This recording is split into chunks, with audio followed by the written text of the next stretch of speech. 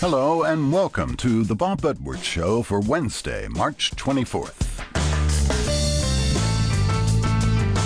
Today we bid farewell to a man whose achievements in service to his country are so numerous that we won't get to them all. Stewart Udall died Saturday at his home in Santa Fe, New Mexico. He was 90 years old.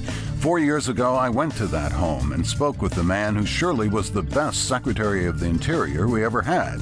Serving the entire 8 years of the Kennedy and Johnson administrations, Udall managed to bring millions of acres of forest, desert, mountains, wilderness, lakes, rivers, and seashores under federal protection.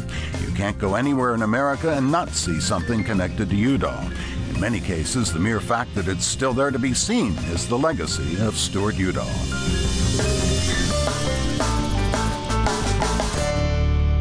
In 2006, two of my producers and I made a trip to the New Mexico home of former Congressman and Secretary of the Interior, Stewart Udall. When we went to pick up our rental car for our trip, we wanted a car equipped with XM.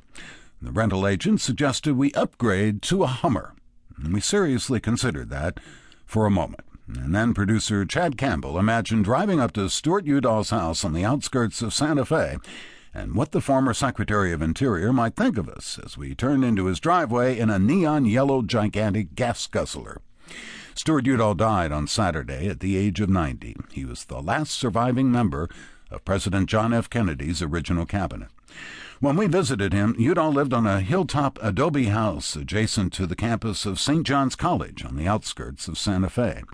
Wind chimes beckoned us through the courtyard that faces his front door. Well, there, the gang's all here. Come on. Yes, sir. Stewart Udall greets us like we're old friends. His house has a warm western feel with a floor of wide planks, exposed beams supporting the ceiling. The living room opens onto a patio and garden and offers a spectacular view of the capital city below. There are books, family photos, and the artifacts of a rich political and historic life. Udall showed me a photograph of himself at the top of Mount Fuji.